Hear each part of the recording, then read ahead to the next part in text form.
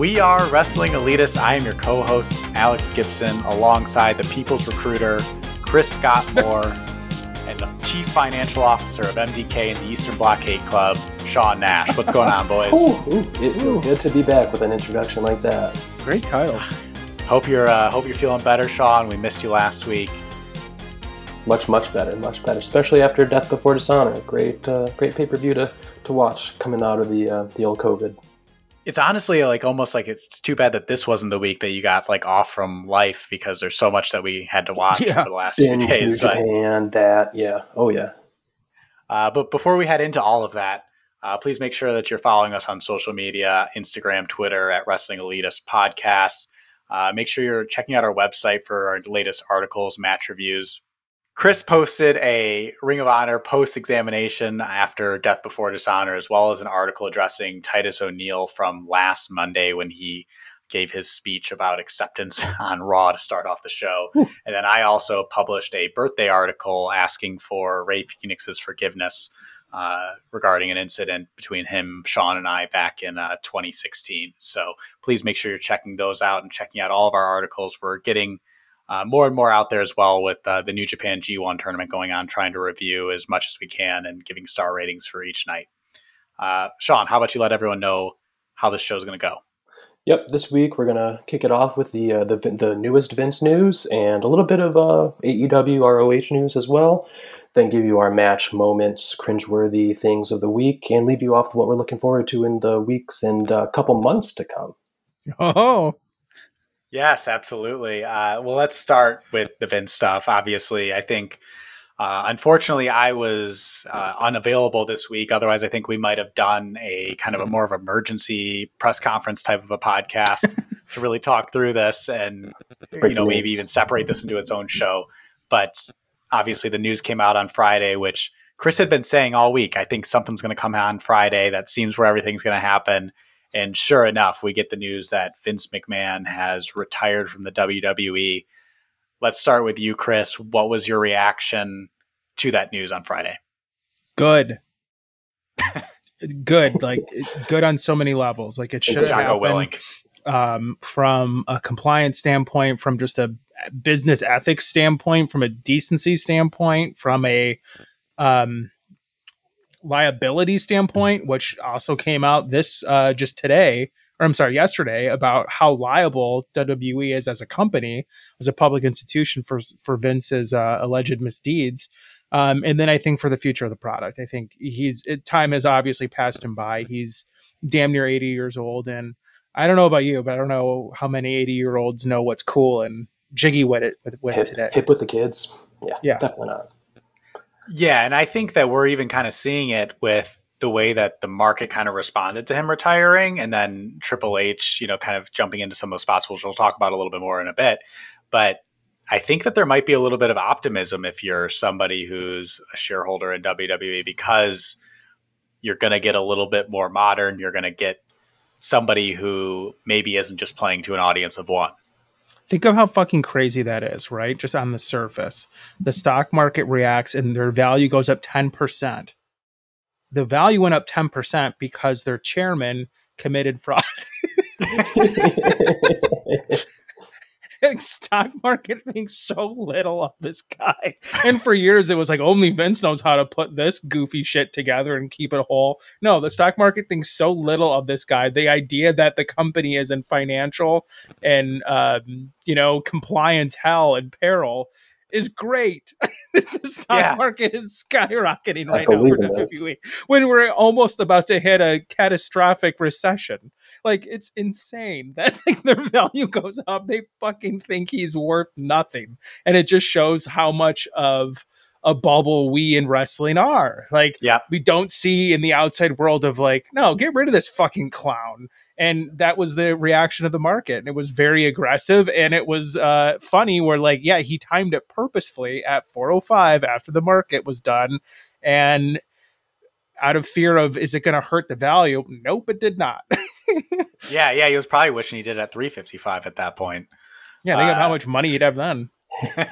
Sean, how about you? What were your kind of initial thoughts there? Yeah, I mean, Chris, you kind of laid out questions in the show listing stuff, and it was just, I truly was shocked. I thought this was something that he was just going to weather out because he's a pissy old man and he can beat out any kind of allegations against him. And then he would just die there. But shockingly, he kind of did something good for once and did it in such a weird way of just like, what kind of 80-year-old do you say he is? Types OMG, I'm this year old. I should retire now. That's just, it's oddly creepy, but probably not really written by him. And, good. Don't let the door kick you on the way out. Thanks for what you did, but also thanks for leaving. Yeah, absolutely. I think that I saw the news and it kind of felt like a little bit of a relief almost of just like, it's fucking over finally. Like, and not even from a fan standpoint. Like, sure, I'm actually excited about the fact that this might open us up to becoming WWE fans again and talking about it in a more positive light on the podcast. Definitely. But just, it's been exhausting. I'm going to be honest. Like there's a point of me that was getting tired of talking about it on the podcast, getting tired of like just having to go through it. And then nothing really happens, as we talked about. It might've been on the Lost episode that we talked about it, where it was very much just a feeling of, does anybody even care? Is this or is it because it's wrestling, it's just shouting into the void? So, what do you guys think? And we'll start with you again, Chris, here in terms of, is Vince going to stay away? Is he going to be in the background on this? And then, on top of that, what does the future look like without Vince and now with Triple H taking over the talent relations and things like that? I think just starting with Vince. So if you were to ask me on Friday, would he stay away? No. I thought throughout the whole weekend, like, yeah, there's a chance that he's going to come back after it's weathered and he's going to stay in control of his stock as a majority, stockholder, and he'll be able to weasel his way back in a few years. But in light of the SEC investigations and then also the pending investigation that WWE is anticipating as well, he's not going to come back because that's such a huge liability where that's insurmountable for them to even want to have him even shadowing and whispering like, goddamn, pal, there needs to be 50 more cuts here. Like, they're not going to even risk that of him screaming into someone's headset. So I think he probably really will be truly gone. And it'll be years before they even probably do like a retrospective or like a thing on Peacock where there's all these zany Vince moments where he's getting hit with a bedpan and in his underwear and all crazy hijinks. Like, even that shit's going to probably be gone for a while. So I think, just to answer your first question, I think he is going to be gone for a while. And we'll see what type of weird venture he does, because he's a workaholic. He has no hobbies, no interests, no desire to do anything besides work 24/7. So I'm sure he's going to figure out like the legal stuff he has to do. But after that, some weird ass venture will come up next. Maybe a pickleball company, because I'm super into the idea of playing pickleball right now. The XPL. Maybe he is too. It's easy on the knees. It's good for... maybe he can ruin that for you too. Turn it into something that's just unbearable to play anymore. I'm totally in agreement with you there. But the only thing that I kind of can't help myself from thinking is that I feel like he's going to come back at some WrestleMania just to introduce himself to the crowd, to be at their Starcast or FanFest, whatever they call it. I just don't think he totally stays away from the presence of it outside of being off TV and creative and business handlings. I don't know. I've struggled to think that he'll stay away or like that he'll be away in the full sense of the word. Like, I don't think that we'll see him, but there's just that part of me that struggles to believe that when his daughter is co-CEO now with Nick Khan and, Triple H is over creative and talent relations, that he's not still going to be doing some sort of puppeteering in the background because of the fact that he is still the majority shareholder. And I struggle to be positive about that because I feel like every time I try to get positive about the WWE, I get burned on it. So I think practically, I probably think he does stay away, but just like that trust issue side of me doesn't really believe it. I don't believe it on the surface too, but I think he already got them in so much trouble. Like, the compromised position that they're in as a executive board is because of him. And it's like, you just want him to go away if you're Stephanie or Triple H or Nick Khan, because it's a risk, because they're already going to be scrutinized of like, what did you know about this stuff? Don't think that they're not going to be investigated too. Sure. Or have to answer questions from, some like the guy from Wolf of Wall Street, whatever, on, Stephanie and Hunter's yacht, and have to throw some fun coupons at him or something. I don't know.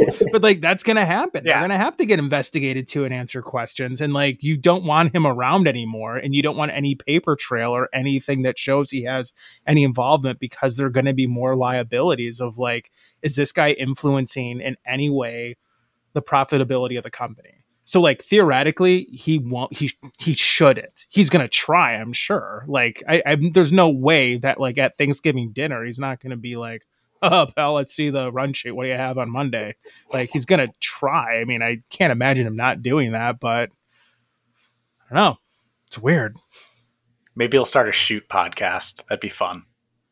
That would, but like, imagine how fucking cool it would be if he actually did like the stuff that like these pathetic ex-wrestlers do. Like, he's at like a convention signing, Zubaz pants from when he was in the 90s, or he's like signing Ico Pro. Yeah, like he's doing that kind of stuff, or he's doing some sort of public facing tour. Like, he hasn't done the Oprah tour yet of going on the news media and apologizing or explaining himself. He hasn't put on anything like that yet. I'm assuming that's going to come in some semblance, and that's going to be a completely interesting shit show. Or riveting, interesting shit show when that comes out. I mean, but he hasn't done that yet. I'm sure he's going to want to get his side of the story out at some point, but we'll see. I just don't know if he's going to go fade away. I just can't see it. Yeah, it's hard to put in like my mind that without him dying, he will be not involved. That's just because it's always been kind of the running joke is that he will die as the chairman and president of the WWE. So we've joked about that too, but I think like you mentioned it, like Joe Paterno. I mean, it's macabre, but like that's not out of the realm of possibilities. I think for what his future looks like is some death, because is like an old person's heart gets broken and they die. Like, it's just like, it's going to happen. Well, that, and it's just like, once you stop moving, you just deteriorate sometimes. Yeah. And then hopefully that's not what he does, but it just, that's the first thing that came to mind was the way that Joe Paterno went after he left Penn State. He probably won't have full access to that WWE gym in the corporate office, so his body's just going to completely collapse on itself. It can't hold the muster of weight that he has. Oof. It's riveting to think of like how much he doesn't have a world outside. Like, it's like that Simpsons where Mr. Burns is like has to shop at the grocery store.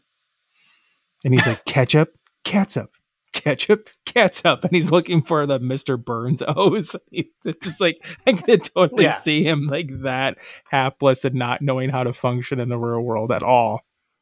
Yeah, 100%. And what do you think, not even WWE looks like, Vince Liss, what do you think the wrestling landscape looks like? I've seen a lot of doomers almost about what this means for AEW. I don't necessarily think it's a wholly bad thing. I mean, I think it's bad from you might lose out on some talent, but ultimately I think it's still good. And if we're in the boom that everyone says that we're in for wrestling, then it really is good. But what are your thoughts there? I agree. I think this could be a return to the modern equivalent of what the territories could be. Like, you see Tony Khan using the system of like guys going around a lot, and like Takeshita can do all these matches. You can have Suzuki do all these matches. You can have like various people do all this work. Maybe that becomes a bit of the norm, and guys can work wherever and do a program and then go. I'm assuming like an Adam Cole, even a Malachi Black, I guess, who had a good relationship with Hunter before he got main rostered. Like, some of those guys could easily go back over and not burn bridges and be fine and be good to go there. So I'm assuming people will jump back and forth, and it's going to force better storytelling and good angles to make someone want to go somewhere, because that's what made people want to go to AEW initially, was like, okay, these are better storylines. This makes more sense. So that's going to have to stay, and that's going to create a better product for us to talk about and review, as opposed to having one company we can talk about and one that we're just avoiding or making a lot of snarky comments. Like, I don't know about you guys, but I would rather be positive about WWE. There's no joy in shitting on them. I don't enjoy doing that. I don't like writing those articles that I did this week about Titus. Like I mean, it's fun in a sense, and you get kind of your kicks in a little bit, but have your bitch. Yeah, but I'd rather have a more positive, healthy industry. That's the best thing for everyone. A competitive nature and just in the field, just completely growing. It's going to be great. There's no competition really for AEW, and especially in the USA right now. Impact's never going to be close to anything. So it's going to be awesome to see. And then with the TV 14 rating now, Triple H, maybe he can get some of his people back that he brought in the NXT days. And we'll see just some good Wednesday Night Wars like we did in the original days of NXT and AEW Dynamite. Yeah, I mean, if WWE became my favorite wrestling program again, like that's not a sad thing for me. I don't see it happening necessarily, but I'm not like against that idea. And that's where it gets weird for me, is like there seems to be people that are like almost upset that, you know, WWE actually might become what it is that they like again, which I think is goofy. But, you know, I also think that from a AEW standpoint, I think that this shows that they need to commit to some of these young stars that they just have kind of held back on pulling the trigger on. So thinking even beyond like an MJF, like Ricky Starks comes to mind, or any of those really the pillars, because a lot of those guys I think were AEW guys because they're kind of that smaller, they're the Triple H type of guy. And once Triple H was out of power, their path to becoming stars in WWE became much more difficult.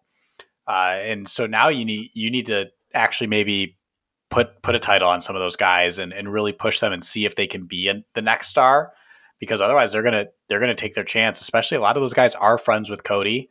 They're gonna have, you know, kind of that in a little bit, and that you know, they're gonna be able to hear his experience on what it's like now with Triple H running the show, and they very well could jump. And I think that looking back on it, you're seeing what a mistake it might have been to have Mox be the interim champ rather than testing it with one of these guys, giving it to kind of like that dark horse candidate where you could have had an opportunity to see not necessarily Ricky, but who do you think that might be a star? Let's try it. And if it doesn't work, have Punk go over him when he comes back to unify the title. Yeah. And committing to these young guys too. Yeah. AEW is going to need to like commit to a better backstage environment. There's been stories coming out of, we'll talk about later with Gresham, some other people, just people not being able to get their voices heard to the upper management. And that's something that I've seen Triple H kind of come out already with trying to make himself more open to getting people than Vince was, just because he was Vince at that point. That's going to be a huge thing. People get pissy and want to leave the company, want to burn that bridge, and know they could do it again in WWE with their guy they had. That's going to definitely make some people jump ship. Yeah, two things. I think that's so key. Like people are going to want to jump when they don't get the creative that they want. And so I think it's going to mean shorter contracts. And I think that's healthier too, because then you can do something with them. They're a shiny toy. You're not going to be like, okay, well, what do I do in year 4 with fucking this guy? And then you're not going to sign a Mark Henry to a 5-year deal. Like, I don't think he's under a 5-year deal, but like, just like stuff like that won't happen anymore. I would hope so. And then about the Triple H messaging, he obviously knows his audience, and like what got leaked, you know, we weren't there. We don't know if this actually happened, but True. His saying that he wants you to have fun at work. That's telling that people did not like working with Vince, and that environment sucked and was frustrating. Like, he knew how to read the room, and he knew what they wanted to hear. And I think that's also part of his long-term legacy as someone who was such a nonsensical micromanager who just needed to go. And it seemed like every little bit of backstage gossip you read from a dirt sheet or a Twitter feed is like, oh, it just seems relaxed and nicer. Yeah, and I guess we'll talk about it a little bit more as well about the Gresham stuff. But I think that that's one thing that it's always bothered me. So within HR, especially, it feels like there's a lot of people who just get kind of put into that role that like they're not really trying to be an HR person. It's just kind of like you're at a company and they just get kind of pushed into that. And AEW kind of did that with Christopher Daniels. They just were like, all right, you're the EVP of talent relations, or maybe he's not an EVP, but you're the head of talent relations. The guy's just been a wrestler for 40 or 20 years, which sure, he probably knows how to get along with the boys. He understands them. But like talent relations is essentially an HR role. Yeah. And, you know, I mean, if he wasn't like making an effort to be in an HR, like it just feels weird to me that he just kind of like, he was a wrestler and then all of a sudden, like the next day he was that. It wasn't like a slow progression or like anything like that. And we're kind of seeing it like where there's smoke, there's fire. There's a reason that people keep coming back and saying that there's a communication problem with talent and that they go dark on people when they decide that they're not going to re-sign them. That's, I mean, you have to have someone that's willing to have those hard conversations. Tony, if you're listening, I'm very happy in my work I'm doing right now, but I can be purchased for the right price. I mean, they have to not be a startup anymore. They can't have that mentality, and they have to have a larger infrastructure. And some of their dollars are gonna have to be spent not on talent, but just like office infrastructure and people talent and people that are doing some of the boring stuff of compliance. I mean, I always thought, like, I know that infamous shoot interview that Punk did with Cabana about making fun of Mark Carano and all the goofy suits in HR that you'd have to deal with from a talent relations standpoint in WWE. But I do think it makes sense to actually have some goofy suit who's in HR that doesn't have any part of the wrestling business, because you need to have a professional that views it like a business, that is independent, that doesn't, just have an outsider perspective. And like, totally. You're not so, it's supposed to be a thankless job. It's supposed to be a difficult job, and it's supposed to have difficult conversations. And it's not supposed to be like, okay, I'm one of the boys, I'm being your friend. Yeah, exactly. And let's kind of round out the Vince stuff with, where does this leave him? Like, what's his legacy now after this? Does this taint it? Does this really, do you think wrestling fans will still revere him? Like, what is Vince McMahon in 15, 20 years totally when we're looking back on him? Yeah, I think they'll totally revere him, because you have enough fans that are like, well, they got paid for doing it. It's not, they're just sluts too. Like, you had enough of those people that said that and didn't get it and didn't understand that, like, he should leave the company because what he did was misappropriation of funds for that paralegal. That alone, like, you're out. Like, any other public company in the universe would be like, you're out, you're done. So I think because of the nuance of it, it's going to be hard to understand and comprehend that. And you're going to like that memory of him eating stunners and, him doing funny skits with Kurt Angle playing the guitar. Like, you're just going to remember the good stuff. And I think at the end of the day, like, he is going to have a good legacy. I think it's going to be obviously the innovation that he brought, but then I think anyone with a brain is also going to think of his legacy as twofold of, this is a complex individual who made a lot of ruthless and shitty business decisions and just moral decisions too, that were underhanded and took advantage of people. Yeah, just from the first day when the news broke and he comes out on Friday Night SmackDown, first thing, and everyone, they pan to the crowd. There's people cheering him still. His legacy is still going to be flawless in some people's minds, but I mean, he did kind of change and make a revolution in the industry. So there's things that he has to be appreciated for, but also he can be someone who is kind of now put in a place back in the shelf because he had some very dark tendencies. Yeah, I think you guys are pretty much right there. It's weird to think that we probably saw the last Stone Cold Stunner that Vince McMahon will ever take. Best one ever. That was ugly. Even a camera cut couldn't fix that. No, and I think, like, talking about his legacy too, Friday's going to be some more shit. Like, there's a Real Sports thing that's coming out about him that's supposed to be damning. Yeah, that'll be good. And Real Sports has been digging up him for a couple of weeks now. They're not done with the Wall Street Journal series. So I think there's more stuff that's going to come out. So if it's just this corporate stuff that's over people's head and they don't get the legality of it, it's going to be like we talked about, where it's like, well, okay, people will just not get it, or they'll have fond memories of WrestleMania, whatever. But if more shit comes out that's like just more taking advantage of women and casting couches and harassing almost everyone, or dick pics, and more dick pics, actually, not just one. It seems like that's a pattern. Then his legacy could be like a Harvey Weinstein. Oh yeah. Yeah, I wonder. And I'll ask you guys. Like, do you think him retiring kind of gives like the siren call to other um, news sources, investigative journalists to dig more into this outside of like the real sports and Wall Street Journal?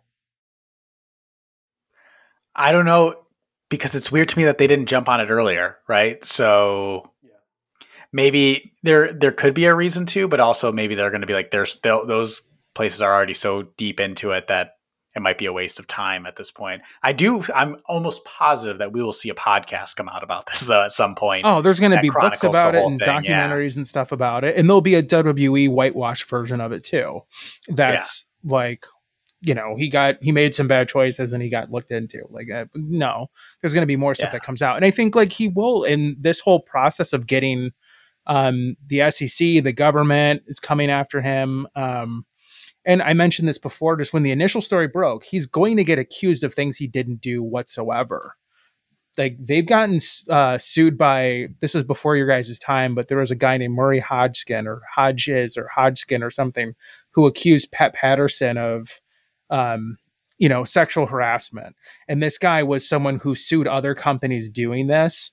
And he went after Vince because that was in the news and he worked there for a short period of time. There were sex scandals going on. I don't think it's impossible to assume that there's going to be people come out of the woodwork with bullshit stories like too, to muddy it, but to also give him like a victim complex and to also make him think, well, I did nothing wrong. Or like the company go, well, nothing, I got all these lies too. So it's just going to be more muddied and complex. Absolutely. What other piece of news, which we've kind of talked about a little bit, and we'll get into even talking about, Jonathan Gresham has supposedly asked for his release from Ring of Honor and AEW, which he hasn't even been in at them for very long, hasn't been on TV very much with them. No. And if you watched the Ring of Honor pay-per-view this weekend, he walked out in just his normal, it's just a t-shirt, not his normal entrance gear, without his no gimmick, no mask, no flag, no Blanchard, and kind of had a face where you're in public and you see a couple that's been fighting, but they're trying to look happy. That's what his face looked like as he was walking to the ring. Still put on a great match with Claudio, but ultimately was then not happy. He deleted his Twitter immediately after the show, and then came out that he had cussed out Tony Khan just before the match, was upset to be losing, wasn't happy with the presentation of his character, didn't want to be a heel. He's leaving now, potentially. What do you think this kind of means from an AEW standpoint? We're starting to hear more and more, like we just talked about the talent relations thing, but like we've heard this multiple times. Even Billy Gunn has come out and said the most frustrating thing about AEW is the lack of order and organization. Do you think that this is like kind of a emblematic of a bigger problem with an AEW, or is this something that they can fix? What are your thoughts there? I think it could be a scapegoat too, because the honeymoon's over. Where it felt like there was less bureaucracy and you could just be yourself, maybe that's a hindrance now. Or you're so used to it in Vince's system to have that. I don't know, maybe that's not, maybe you need a little bit of a kick in the ass or knowing where to go. I don't know. With regards to Gresham though, like I saw the quote with Wrestling Inc. and he talked about like, you can just be a character of a good wrestler, and that's totally true. And it's not invalid. And he wasn't on television a lot, and you don't know what happened behind the scenes to make him not on the screen. So I can understand that frustration, certainly. And I think the toxicity of fans complaining about his height. Oh yeah. Like that's got to be frustrating to deal with. You're getting more of a national audience and people just fixate on your height. That would be very difficult. Now he has a unique look and that should be bullshit and he's great, but I don't know if that would just really get in your head and bother you or piss you off that fans just can't get over that. And you think, is that what the company thinks too? So I don't know. Yeah, I'll say I do think that like his height hindered my ability to truly like be fully invested in him, but I never would have tweeted something at him or even said anything. Like ultimately every match I've seen of his was really enjoyable. Yeah. And that's really what matters. It just, he was not my favorite. He wasn't my favorite wrestler, but like he was somebody that I enjoyed to still watch.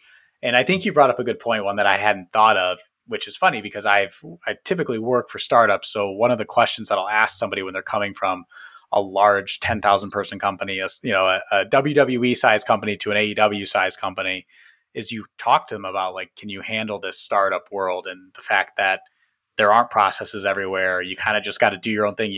You're responsible for more of what you're doing than at another place where you're siloed. And I think that is a point of, maybe some people just aren't built for that within even the wrestling world, and that they need to be okay with that. I do still think that, there's an issue with the talent relations side of like when somebody's not getting renewed, they need to be told that, and they need to be, kind of have that conversation. They don't just assume that they know it. But other than that, I do agree though that they don't need to have as much organization and everything like that if they want to operate in kind of that startup-ish space, but also if they want to be taken seriously and get to the next level, they're going to have to tighten things up, because that's eventually, as you scale up, you have to start doing that type of stuff. Yeah, it was a good example of what Chris said earlier. Just you can't be a startup anymore. You have to kind of grow up to the next level there. So perfectly said. Yeah. I hope Gresham. I hope he gets his release if he's unhappy, and it sounds like he's even considering just not wrestling for a while. I know him and his wife both really struggle with social media. He's got his own academy or like his own promotion as well, like Terminus or something. But that's struggled too. That's had some issues. And their number 2 guy who he let beat him was Santana. He was giving Santana a shot as a singles competitor, and then Santana got hurt. God. Yeah, so not great there. And there was some issues with their first 2 shows too. So we'll see. And I do know that Jordan Grace, his wife, she actually works a full-time regular job because she never wanted wrestling to be like her only income. So I don't know if Gresham does the same thing. But whatever he chooses to do, wish him the best. And maybe with Triple H back in WWE, this opens up a chance for him to go there, because I don't think he would have had a chance with Vince. No way. So,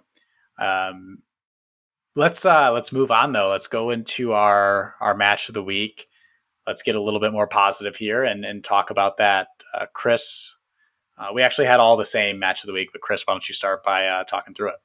Yeah, I'll say a little bit and I'll hand it off to you guys. So FTR went over the Briscoes, 2 out of 3 falls at Death Before Dishonor.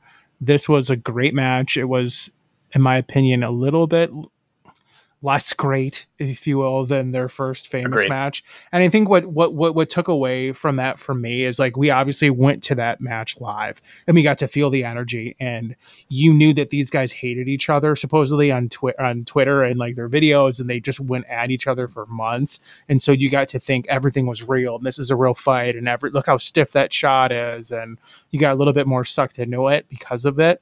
And then this had really no storyline going into it. Like they did a couple of great promos, which we'll talk about later on, to build up to it, but they didn't have a storyline at all going into it. And the Briscoes were never on TV again. So this was a pretty cold match, but it was the main event because you knew it was going to deliver, and it did. And it was a very good story. Just took a long time to unfold. But boy, that was a great finish. And they have a freaky chemistry. Like somehow these guys work together so perfectly, and it is one of those all-time great rivalries. I was very happy by the finish. I was thinking the Briscoes were going to win though, so I was happy. I think they did the right thing by keeping them strong and keeping the belts on them for that eventual match with, I guess, the Young Bucks, maybe, I don't know, but we'll see. What were your guys' thoughts? I loved it. I just watched it today, so I'm still kind of running on a high of it.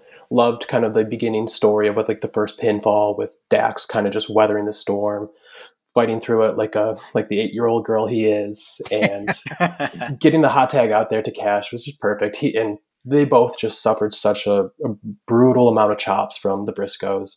The Briscoes this year, I've seen them 3 times, I believe. We saw them twice at the WrestleMania weekend with that awful match between Loki and I blocked that from my memory. Good. Yeah, it's been a really weird year in wrestling. And then awesome match with FTR. And I saw him in some fuck fest in GCW with some guys. But this just solidified that if FTR's won, these guys are 2 or 3 because they're just fantastic. Their ability to sell, they're masters in it. They're perfect tag team workers with. I mean, they're brothers. These are family men. They're fathers. They're fantastic in the ring. Their moveset was just insane, and everything was just so like devastatingly hard hitting in looks that there's no way you couldn't love this. And they need to get on TV. Someone get a little cred to them. Just stop blackballing them if that's what's going on. Let's get them on TV. Well, yeah, we did see that they did sign a long-term deal with ROH. I'm not sure if you saw that report, but Tony said that before the pay-per-view, which is, I think, what made a lot of people think ROH or they might go over and win the titles at that point. Worked on me. But yeah, absolutely, that was a good job by Tony to kind of put that out there. I would say that I loved the match. My only like real, I guess, complaint is 2 out of 3 falls matches for me. You always know that each team's going to get the first and second fall, so it's so inconsequential, those first 2. I only care about the third fall anyways, usually. So that's a struggle for me there. But other than that, I think a couple of things that I wanted to call out. I noticed that the announcing team, so how often is it that you actually, like, somebody hits their finisher and then the announcer goes, and that'll be it. That's going to win it for them. And then they count, it's a 2 count. Mm-hmm. The first 2 falls, Caprice Coleman said, that's going to be one for the Briscoes, and it actually was. And same thing with FTR when they got there. Like, then FTR is about to get the win back or something like that, and then it was 1, 2, 3. I just thought that was interesting. I feel like you never see that happen, and it happened on the first 2 falls. They did a great job. The commentary team was really, really good, and it was all about wrestling as a sport and just subtle things of like, oh, the Briscoes grunt. Mark Briscoe grunts because that's his way of communicating with Jay, and the way that they can talk, he knows what he's saying by they some can of hit those silly sounds. And that's whatever, but that works. It's great. And then the thing about the 2 out of how the Briscoes have gone up 2 falls on so many tag teams, and FTR goes 2 matches up in this series. So it was really clever, and I thought they did a good job, and it was nice to have 2 people, not 4, and not 2 of them screaming or one falling asleep. Yeah, it was very good. I love a 2-man booth. I never need 3. It's just, it gets too crowded. You get too much, just too many cooks in the kitchen type of a thing there. And but other things, the finisher with the avalanche pile driver, thank God that didn't have a kick out. I would have hated that, having a kick out. Absolutely. Or even a breakout, like even if somebody broke up the pin, that needed to be the finish. So I'm very glad that was the finish there. That back suplex that Cash hit to the outside on the table, that was amazing. Small complaint is that I hate that they had already basically done a similar table spot with Dragon Lee and Roosh earlier in the show, like, which was a great spot, but like the table was in the same place at the time. They went through it. Like, they shouldn't have done that at that point in my eyes. And then just post-match, getting to see Dax chugging a high noon. Big high noon guy here. Want to know what flavor it was. But overall, just a really good showing. And I think that it almost had no opportunity to really be as good as the first one, because the first one was literally their first match ever. And everyone was so excited just to see them lock up. But it was a great follow-up. There was just a beautiful moment, too, in the match going for the third fall with the submissions, both FTR and the submissions, and Cash is grabbing. Just beautiful. Beautiful, and they just kind of panned in on it. Bloody, sweaty, but not letting your boy tap out. Yeah, it was like if Rose never actually let go in Titanic. Mm-hmm. That's what that felt like. Really cared. And absolutely a great match, and excited to see where FTR goes from here and where the Briscoes even end up being. And I do want to say that I've made the decision that FTR is the best tag team I've seen in my lifetime. Oh yeah, without question. This year was like definitive. Like this was one of the best years of tag team wrestling ever. And they had the 3 best matches. So, well, let's move on, and we'll actually continue talking about the FTR here, but let's go to your moment of the week, Chris. All-time classic promo with Dax saying, "I'm going to fight like an 8-year-old girl." Just such an emotional line. He's been wanting to share this piece of information on TV, but just didn't have the right opportunity to do so. And it was fitting too in the match itself, how we kind of bladed a little bit on his chest just to accentuate it. But it was a great line. And it was just, he's an ultimate baby face, and you wouldn't think that would be the case because he was always such a little turd heel, and so it's funny how even the way that they delivered it, like Cash did a good job kind of starting it off, but then he gave it to Dax, and it was like you could feel this like, uh-oh, something's coming, something not uh-oh bad, like uh-oh good, like this is going to be a big moment, and you could just feel that this guy's at the top of his craft. Like he is the wrestler of the year, maybe Mox, but Dax is really close to. I mean, I don't think there's much a debate besides it's Dax and maybe Mox, but he is just performing at another level. And he had a great moment where everyone got sucked in and loved it. And you contrast that with the barbed wire shark cage clusterfuck. He didn't have to do anything, and he got such a reaction that you'll remember for years. Oh yeah, you could feel it going that way. Like, why is he telling this story? And then just as soon as he said it, it still just brings a tear to your eye, shocks in your face. But gosh, beautiful. Yeah, it really was. And I think it was kind of one of those defining promos, right? Like, I just think that everyone's always going to remember Dax for that. And it's interesting. I was watching over the weekend TakeOver Dallas when, that was the infamous Shinsuke versus Sammy match. But then also that show kicked off with the Revival versus was it not Alpha Academy, American Alpha at the time, and just seeing where those two have come like since then, like, which they were great back then, but like they're just such stars now, and just fully rounded out. I think that in NXT they really didn't have much of a personality other than like we're just two really good wrestlers that kind of are also shitbags too, and don't like flips. And just seeing what they've turned into. And I think that when they first, came over to AEW, I was very excited, but I was still stuck on their old names. And to me now they are Dax Harwood and Cash Wheeler. Like that's who they've always been. I don't even know their old names. That's a good sign. Yeah. I had to look at, so it was Scott Dawson and Dash Wilder. I had to look up which one was which. I had no, which I remember. Yeah. And so I think that they've just done such a good job. Yeah. When you look at AEW's formation, they are the ones that have truly cemented their legacy by leaving WWE. And yeah, the fight like an 8-year-old girl, that's an all-timer. Sean, what was your moment of the week? Mine was just a little light, a little funny. And we got a perfect little pie face with the cake to Smart Mark Sterling. Just finally, we get a good one in AEW. I think they've done it a couple times with Sabian and Penelope Ford wedding. Just no cake staying on the face. Perfect glob staying right there on that son of a bitch. And then a nice little jab by Kevin Gates too. That was kind of got all of that. But just a nice little moment and funny. We'll have this little handicap match this week, and it'll be fun. I thought he looked like Mark Morrison. I was like, someone has to make a Return of the Mac joke.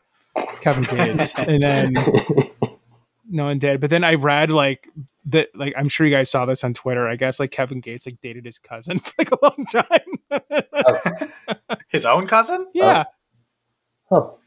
Yeah. They like found out they were cousins, and they like that didn't stop them. That was on my Twitter. I don't know. Maybe that says something about me, or I'm just a weirdo. Yeah, your algorithm is. We're just gonna feed you weird shit. Some searches that are. Yeah. No, that was Mark Sterling is just a fun heel for me. I enjoy what he does, and I think that him, like his like kind of goofiness paired with Nice's seriousness is very good, and I think they have good chemistry. So that was a good spot, and then. For my moment of the week, it kind of goes back to another more serious promo, but I think it was only released for the internet. And it was Ricky Starks apologizing for not winning the tag titles with Hobbs. That was a 2-minute promo that it just fucking went. Like, it was so good, so passionate. Ricky Starks, to me, I actually kind of like him as a talker more than MJF at this point. And maybe that's recency bias because I haven't heard MJF in a while. But Ricky the way that he spins things around and talks about them, I think is a little bit more, he makes things a little bit different. Whereas MJF at a lot of times, he's incredible, don't get me wrong, but it was also ultimately kind of like him saying the same things, kind of doing a lot of the same kind of shtick. And I feel like Ricky's just so versatile, and I think it really showed what he can be as a face, which I would really like to see. And then Hobbs too. I sometimes forget that Hobbs can talk too, because he's partnered with one of the better talkers in the business and in the company. So you said it before, I'll say it again. I wanted them to win that tag match. I want them to win still. I give Starks any of the titles. There's like 15 titles at this point with ROH and AEW being joined. Give him something besides the FTW title, and see what he can do, because I think that if they were to let him, take his shot at WWE, I think WWE would have a star in him. Especially now with the new administration, they're not going to see him as let's change his name and make him a manager. He looks too like he's about to job to Hook, which is like, God, like that's a great matchup, but someone's going to have to lose that program, and it's going to be him. Yeah. Which would, because that's what they have to be building to at the Danhausen thing, which he did a great impression of, by the way. That was hilarious. That was very good. Yes. Yeah. So ultimately, I think I wouldn't break up Team Taz though. That just, I would keep Hook with them and just wait, let him kind of grow more. Don't shoehorn that in. It's nice that it's a slow build starting, but Starks is you don't want to have him lose again. Like he's just losing a lot. And he's the one who ate the pin in that tag match too. Mm-hmm. So let's move on to our cringe of the week. Chris, you wrote an article about it, but let's kind of talk through it a little bit. Yeah, that article is a little bit scorched earth, so you can read it on WrestlingElitist.com if you want to go take another look at it. I wish Titus would have said no and just didn't go out and do that promo. I think it spits in the face of the good work that he's trying to do or wants to do, because when you're selling the company as a place that's racism and politics free, when we know that's not the case historically, it was just insulting to hear. And I just don't think he gets it as well. And I think maybe someone could read that as a personal attack or just mean spirited, but at the end of the day, like that was a legit real life smile. I'm proud to have the Warrior Award, the man who's the most divisive nut job, who hates everyone, who's a homophobic, racist, deplorable human being that should get shit on for all eternity and should not be associated with the WWE Hall of Fame, which is a huge human turd. And then the fact that like the moment Vince retired, he was the first one to like tweet like, "Love you, boss, you're the best." And it's like, the motherfucker like took your WrestleMania pay away because you touched him, because you wanted to let women go first, and he was mad at you about that. Like, have some goddamn dignity and backbone. Say no. Say it's going to hurt our global relations shit. I can't go out and say we're, a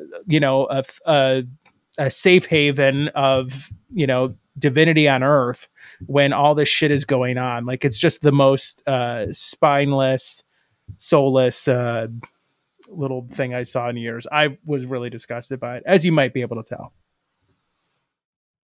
Yeah, it was, I don't have a whole lot to add to it, but yeah, it was just, it's like you said, I think it's one of those things where it's like, you could say no. And I understand that there are times where people feel like they can't say no because they're afraid of losing their job, or they're afraid of, that comfort that they have. But Titus O'Neil has won like multiple humanitarian awards, like outside, like not just like WWE gave him an award. It's not like it's not like he just won like their version of the Walter Payton Award. Like he's been like genuinely recognized internationally as, an ambassador for a lot of different causes. So if someone like him stands up to that, even if the worst case scenario happened there, he'll be fine.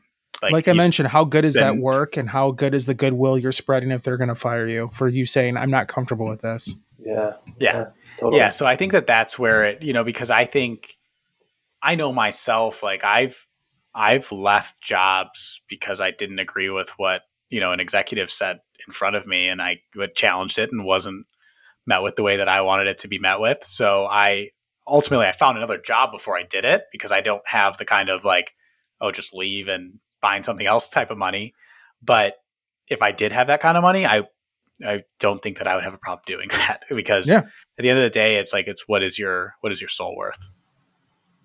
Yeah. Most people don't. They're hey, I'm a company guy. And then that means you can just take any sort of verbal abuse, psychological abuse, or just turn a blind eye when that company does nefarious things. Like I mentioned, every company does charity work. Every company says they're a good global citizen or a great humanitarian. You can find nice stuff to do elsewhere. I don't know. Don't have an excuse for it. And the Stephanie thing was weird too. Yeah. She's a little bit more compromised, though. I have a little bit more grace for her in a weird way, just because it's her father, but it's still odd. Like, that shit's gonna age like the Benoit tribute. Yeah. Sean, how about your cringe of the week? My cringe was that fuckfest of a shark cage barbed wire everywhere match that there was. I would be so pissed off if I was in the crowd and throughout the whole show there was just a dangling shark cage in front of my view. Like, why would you not put that maybe just on the stage where no one's gonna have an encumbered view? So dumb, so awful. It's barbed wire everywhere, but there's not barbed wire on that. And you have handicapped Ruby Soho, or whatever her name is, and you're going to have her being the garter of the whole thing. Just awful ideas. It just seems like a fuck fest of doing everything. Even after the match, Chris Jericho goes through the spider web of barbed wire. Just so awful. Why is Sammy not there in the beginning? Just so many kind of plot holes, and there's no reason for Jericho to win this. It's just Eddie Kingston should have won. Just dumb. I want this to be over. One of those Jericho things that just needs to kind of end. Move on. Yeah, I absolutely hated it. I hated it when it was announced. I think that's also on the Lost episode. That was my cringe that week. I don't think barbed wire matches ever live up to what they're said to be. AEW is now 0 for 2 in my book with them, and it was just overthought. You're ruining this, and like Eddie Kingston has been one of those guys that's had the biggest reactions from the crowd. And they're just overthinking this. And also, Jericho has the longest feuds. This feud should have been over at Blood and Guts. I get why they kept it going in terms of like having the story of, well, he didn't get to make Jericho bleed. He didn't get to make him, he didn't get to be the one that made him tap. But honestly, that after that match, it should have still been done, and he should have started feuding with Claudio at that point, because it's just, who even cared about those two by this match? And like I said, I get it. It's product placement with the Shark Cage and Shark Week and all of that stuff. True.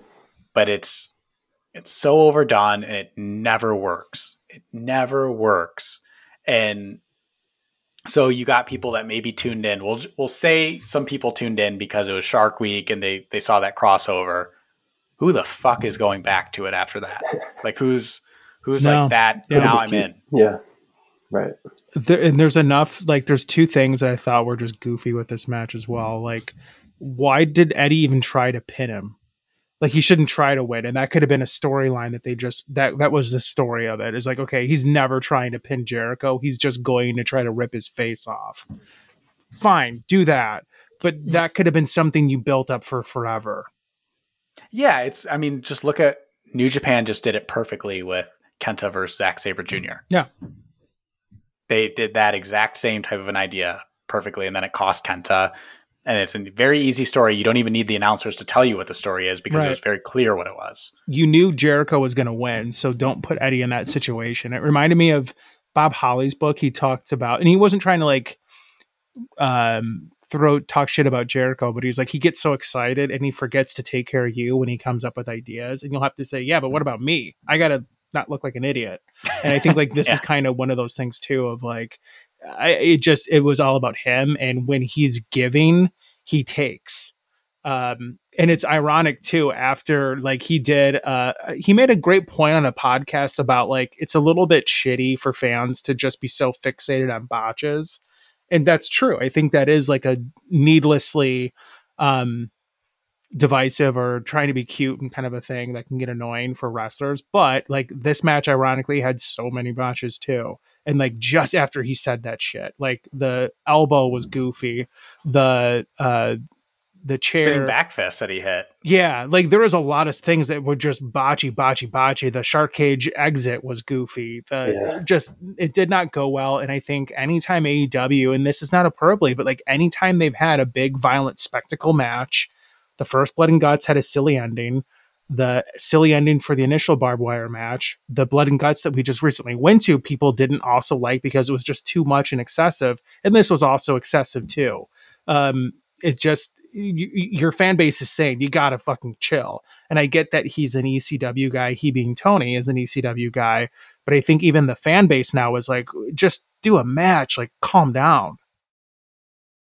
Exactly. I think that it's almost like sometimes Tony even just gets an idea in his head and doesn't realize that it won't actually play well, but he gets too excited about it. And maybe he needs some people around him that say no a little bit too. And he just doesn't have that or something. And then we'll go to my cringe, which was a very simple thing. I got on our Twitter the other day, and we follow a lot of wrestlers, and I had to unfollow a handful of them because I can't deal with people who retweet compliments 24/7. And there's a few guys, especially within AEW, I won't name names because I want them on the podcast, that are just the worst about it. They're retweeting the same clip where someone says like, just, wow, this guy's a star. They retweet fucking 50 people saying that shit. Just like it and move on. Like I don't understand the idea of like retweeting compliments. If anything, like I'd prefer watching the people who just respond to hate mail at that point, like Taz. Those people are better to me than the ones who are just like constantly taking in the praise and then making sure everyone else sees it. It's a stupid thing, but yeah. And it's like, You're retweeting it to people who are already your fans. So what the fuck's the point? It's just this need for constant praise. We won't say the name, but the person you like, when you mentioned this, I was like, oh, there's one person that we tweeted. We're like, hey, we saw you at such and such. And then they never retweeted us. They retweet everyone. Yeah. Bitch. Maybe that's why I'm bitter. I don't know. You're under attack right now. And we went to your fucking whatever. But yeah, it's simple. We at Wrestling Elitists, we'll retweet a good response, but it doesn't have to be a compliment. Feel free to shit on us. We'll still engage. I'm gonna feel so weird if we get like a just a weird over the top compliment. I'm like, all right, Alex, come on, are you gonna like that? Huh? I'll quote tweet it and tell him to fuck off. There we go. Let's move into our anticipation. Chris, what do you got? Oh boy, I can't wait to watch Bryan Danielson wrestle Daniel Garcia. Like that pause there, I was getting a little nervous. I felt it coming out the wrong way. I was like, ooh. I'll say Bryan Danielson, and then I have to look to you guys to see if I said it right. You do that a lot. Yeah, you'll look at us and be like, oh shit. Yeah, I'm waiting for I read your guys' face and I'm like, okay, that's the right one. Yeah. No, I'm excited for that match. It's good to see him back again. And this will be kind of, I'm assuming this is me assuming, maybe he'll do moves that he was saving for Zack Sabre Jr. Or maybe they'll put a little bit of that in there because that was the last match he was going to have. And they're very complementary and similar. Daniel Garcia did a great job in the pay-per-view as well with Wheeler Yuta coming off like a younger version of Zack Sabre Jr. Or something more of his own, like he has all that technical prowess and skill, but he's just a dick and wants to be. He's got the dog in the fight. And kind of resents a serious wrestling company, even though he's a serious wrestler. So I like his character, and I think him and Danielson will do something fun. Yeah, I actually specifically didn't make that my anticipation just because I didn't want to have to play that game. But I'm in agreement with Chris. I cannot wait to see Danielson just come back. It's been quite a long time when he came out on that Dynamite and had to say he's skipping out on Forbidden Door. Heartbreaking, but it'll be nice to see this, like Chris said, kind of a Zack Sabre Jr. light from Buffalo.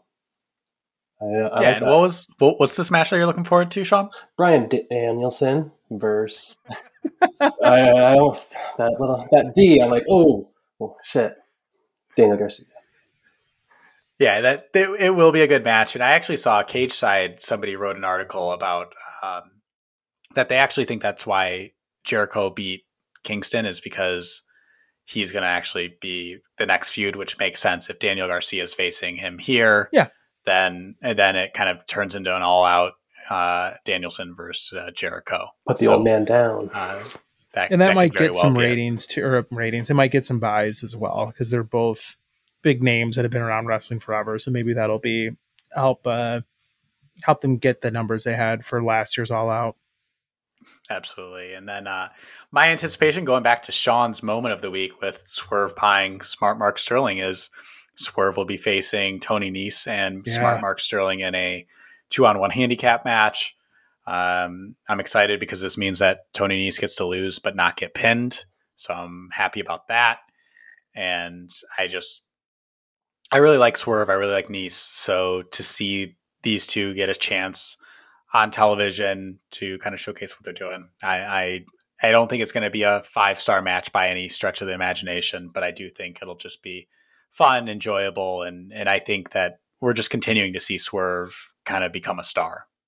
Am I crazy? Didn't they have a match on Rampage already? Swerve and Tony Nese? Like right when he kind of came in? Or was that Swerve and Ricky Darby Starks? That was Swerve faced Darby Allin and didn't Nese like mess with it, or somebody came in. Yeah, anyways, I thought they wrestled already, but I was like, okay, whatever. It's still going to be great. Like, those two are going to have really good chemistry. I can just tell. Yeah. So I'm excited for that. But I'm not as excited about that as I am about this next announcement. Chris, I believe you got some news this past week that Sean and I have been anxiously awaiting and debating what the outcome would be. Betting. Yeah, betting. So you have received the official gender of your child. What is it? Yes. So my wife and I are having a child. The child will be born on 1/23/23. And I can't believe we made it this long without saying gender and fucking up and slipping. Like, I'm such an old man and would say something stupid on accident. So I'm gonna use my fingers to show the genitalia. Okay. Oh, geez, this is the way to do it. Yeah, no longer a audio only podcast. This is great for radio right now. I can't see what you're doing. Yeah, I can't see what you're doing. I got it. Damn it. Oh, great little clip. Ooh. For those listening at home, that means boy. Yes, it's a boy. The most mature reveal ever. I'll be 37 when this guy comes out. But no, we're very excited. It's a dream come true. You know, it's I don't know. It's a little Cactus Jack. Yeah. No, it's awesome. Like, it's super excited, and we did some shopping actually on Sunday, and we went and bought his like crib and his like cupboards and a lot of stuff for his room, and got all that all ready to go to get shipped over here. So it's getting closer and closer. Every time we've done an ultrasound, he's like running the ropes inside my wife's, body right now. Like, it's just going back and forth and doing tumbling and stuff. Like, he never calms down in there. Breakdancing like Booker T. Yeah, he does look like he's spinnerooning. Like, the one time it was like, whoa, he's like going nuts. So it's exciting. We're really excited and proud, and I have no idea what to expect. Well, I can't help but feel pissed off that I'm wrong. Yeah. Well, congratulations, Chris. Congratulations. Are very, very excited for you. Just know we do not have a paternity leave policy in place, so we will expect you back on the podcast the following week. Yeah, so. I'm going to need to have some semblance of sanity, you know, like it's going to be little amount of sleep, and my job's going to be like once my wife doesn't have to pump anymore, or like has enough stuff stored, like that's going to be my job. So Staying I'm up going to be late the night. watching live New Japan. Throw it Yeah. on mute. There you It'll go. be me. It'll be right after Wrestle Kingdom though, so I won't miss that. So that's good. Love it. Well, everybody, that will wrap up the show for us this week. Once again, please make sure to follow us on Instagram, Twitter, and make sure that you're subscribed to us wherever you listen to your podcast. Please pass along this show to your friends and family that love wrestling, or the ones who hate it. We don't really care as long as they're listening. And please make sure you're visiting our website for our latest match reviews as well as articles. And once again, thank you for listening. Rick Rude, play us out. Hit the music.